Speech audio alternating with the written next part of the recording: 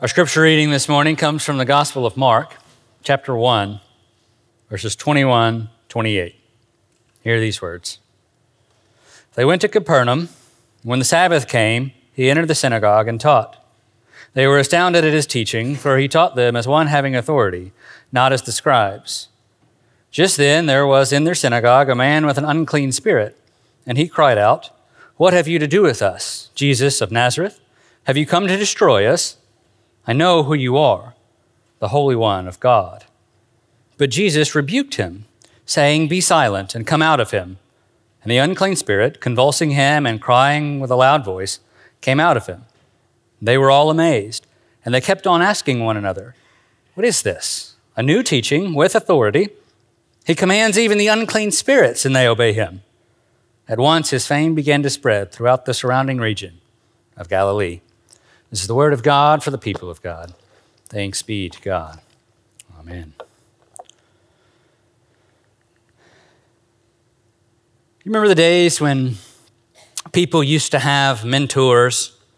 Maybe you were a part of that. Maybe you've just heard about that as urban legend.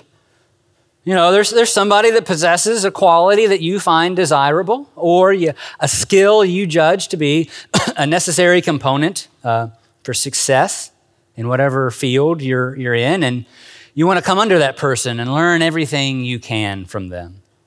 I mean, I've heard of people who move across the country, even the world, because that's where the person they want to learn from was located. And dedication like that, it can seem kind of extreme.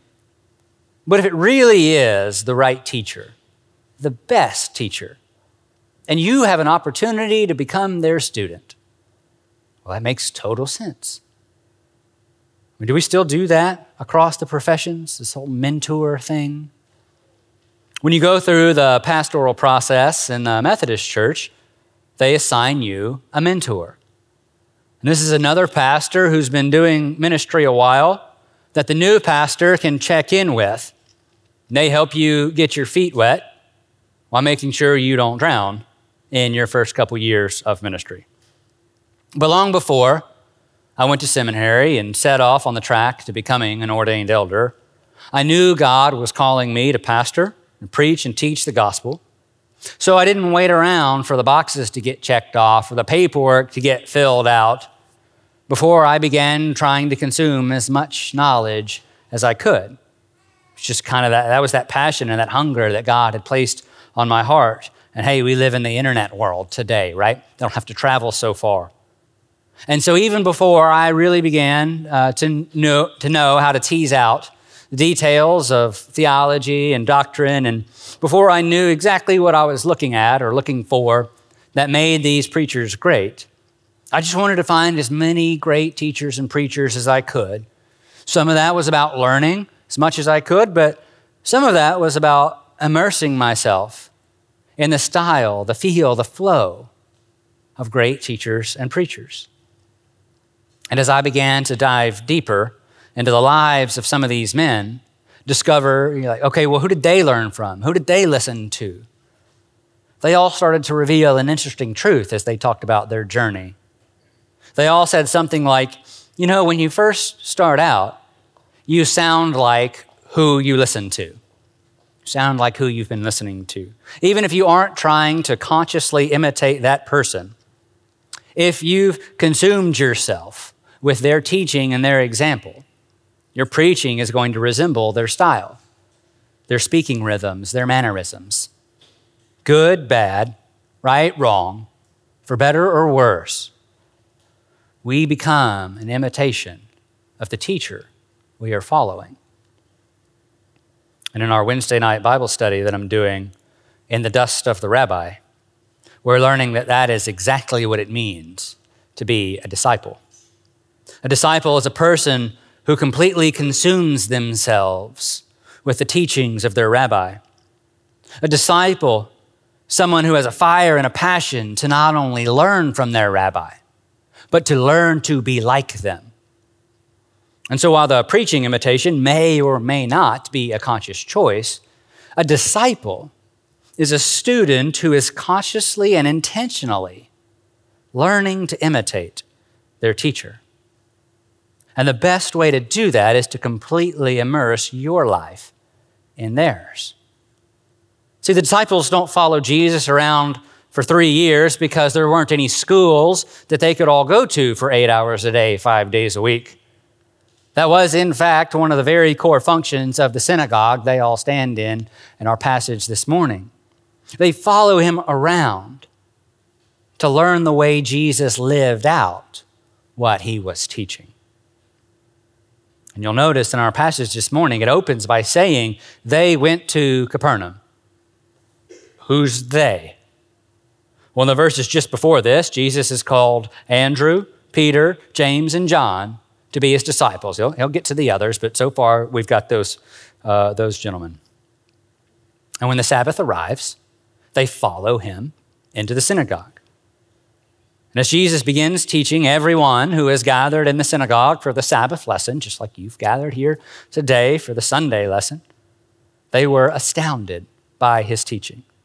For he taught them as one having authority, not as the scribes. See, the scribes, the teachers, including the rabbis, they were not allowed to teach of their own authority. They were only allowed to teach what their rabbi had taught them. See the imitation going on? And we don't know exactly what Jesus is teaching here at this particular moment, but whatever it is, Jesus is bringing a truth like they have never heard before. He's bringing that fire. Okay, got that. His words carry a different kind, a new kind of authority. And as Jesus is teaching, a man with an unclean spirit comes in and he starts to confront Jesus. And so Jesus has to rebuke the unclean spirit and cast it out of the man. And here's where it gets interesting. Stick with me, okay? Fast forward with me to chapter 6 of Mark, and we see Jesus sending out his disciples, all 12 of them, with the authority to cast out demons. Okay, I don't know where you're about to go with this, Pastor, but well, at first pass, we think, that's the connection, right? Between this authorities here, okay? Andrew, Peter, James, John, they're present for this moment in the synagogue. They get a firsthand lesson about the scope of Jesus' authority.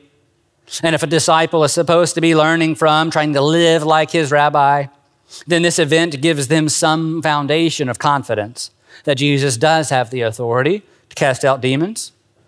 Therefore, when we can have some kind of assurance that his provisions are going to hold true when he sends us out with this same type of authority.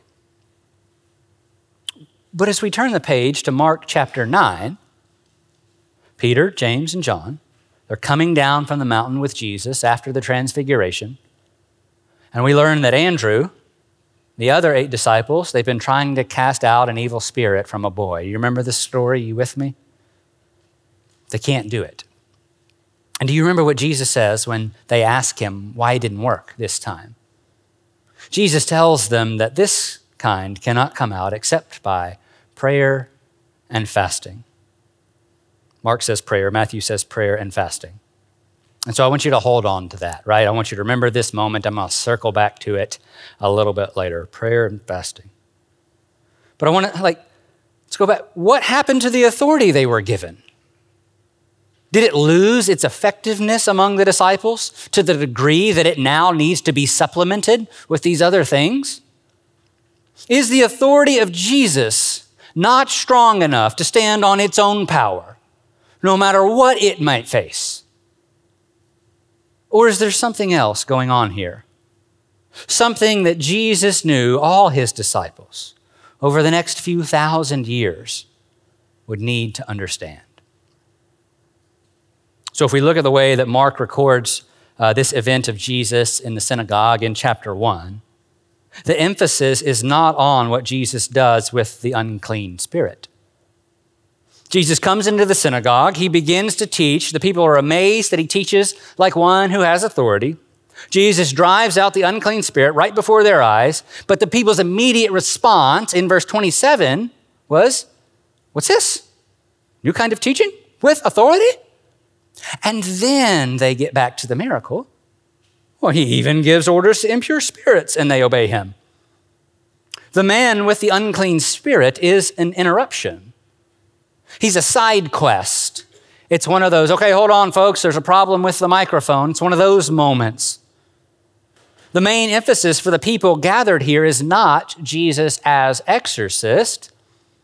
The people are amazed at Jesus as teacher. Mark is going to refer to Jesus as teacher 34 times in his gospel, almost like he's trying to make a point. Now, Mark doesn't ignore the question of if evil has a place in this world. We don't even get to finish chapter 1 before we have to deal with that idea. But Mark dares to bring up the subject so immediately, because for all of us who are struggling with an uneasy, anxious spirit that gnaws at our sanity and dilapidates our quality of life to the point that we have no idea who to follow, what voice to listen to, or where we could possibly find hope in this world. Mark wants us to know that Jesus has a place in this world as well. And where sin came to destroy, Jesus came to rebuild. Where sickness came to disrupt, Jesus came to heal. Where death came to kill, Jesus came to bring life. And where evil came to rule, Jesus comes to reign. You don't have to go through the struggles of life with doubts about who Christ is and the authority Christ has to save you from any and everything that threatens to undo you. And as it turns out, we aren't totally left in the dark about what this looks like 2,000 years after the fact. Jesus may have left this earth in physical form, but he did not leave us as orphans. Instead, Jesus said that when he returns to the Father, he's going to ask the Father to pour out the Holy Spirit upon us, not just as an advocate and a helper, not only as an assurance that we are indeed a child of God, but on that day you will realize that I am in my Father, and that you are in me, and that I am in you. So not only do we have a big old book about what Christ taught and the example he set with his life, but we are in a time of salvation history where Christ is in you and Christ is in me. And just in case there was ever going to be any confusion about what this means or what it looks like, or what we're supposed to do with it, the risen Christ stands before his disciples with the full weight of all authority in heaven and earth, and he commissions them to do what? What does he send them out to do, church? Perform miracles so you can build churches and make converts. No, Jesus never told us to do that. The risen Christ stands before his disciples in the flesh one last time, and he bestows upon them the power of his authority unto the end of the age. And he says, go, therefore, and make disciples. And people have been modeling their lives after the teachings and example of Christ ever since. It's why Paul can dare to say in 1 Corinthians 11:1, be imitators of me as I am of Christ. Or, follow my example as I follow the example of Christ. And so Jesus didn't just leave us with a text. I'm not knocking the text, love the text, need the text. But he also left us with a line of teachers filled with the Holy Spirit. And we have been blessed in each generation since to be in the presence of men and women full of the Holy Spirit who live lives worthy to be called imitators of Christ. And sure, we stumble around with it a bit at times. Nobody's ever going to be a perfect imitation of Christ, but it's all about a dedication to be modeling our lives after our Savior. And as I said, with the different ways our lives can be an imitation of the life of Christ, I think a better way to understand our stumbling around with it isn't to say that we can't be a perfect imitation of Jesus. But I wonder if even our weakness isn't an opportunity to show that Christ is strong. That it's an example for us to set before one another what it looks like to live with the grace and the mercy of God among us. I mean, you know how it goes, right? You say, well, this person's absolutely crushing it here, here, and here, but they still haven't figured it out quite yet there and there. Okay, good. You've identified a needed area of growth. Now, how would Christ respond to that? How would Christ come alongside that person and lift the burden off of them so that they may continue running the race? How might Jesus reach out his hand and help pull someone up out of the hole that's just a little too deep for them to overcome alone? See, when I say that Jesus left us with a line of teachers, don't define that word too narrowly and undercut what we just heard Christ say. You are in me, and I am in you. And so the pastor may be the teacher and the leader of the church, but it would be the worst height of arrogance for me to think that you have nothing to teach me about what it looks like to follow Jesus. Yes, some of us are going to be teachers and mentors in a more official capacity, but we are all supposed to be leading people to Christ. And one of the examples we have about how to do this in a larger body of believers, just like this one, it just so happens to be an example modeled for us in the small groups of early Methodism. See, with a passion to not only hear from God more clearly, but to follow his leading more faithfully, John and Charles Wesley began meeting with a small group of men to inquire how their souls prosper. And as God began to move mightily during this time, and these groups were multiplied exponentially, a core expectation remained among them that each of its members were gathering together in order to attend upon all the ordinances of God. I almost feel like I have to say that like the old school preachers, like attend upon all the ordinances of God. I don't know. It has some weight to it. But see, all over the pages of Scripture, we see that there are certain practices of the faith designed to draw us closer to God in new and deeper ways. In modern history, we've traditionally called these practices spiritual disciplines. And I know, don't email me. We get upset, we get uncomfortable about the word discipline. But these aren't disciplines to punish us or because we need straightening out. They are given to strengthen us. They are practices that God has given us to do because this is where he promised to continually meet us and to mold us and to remind us of who he is.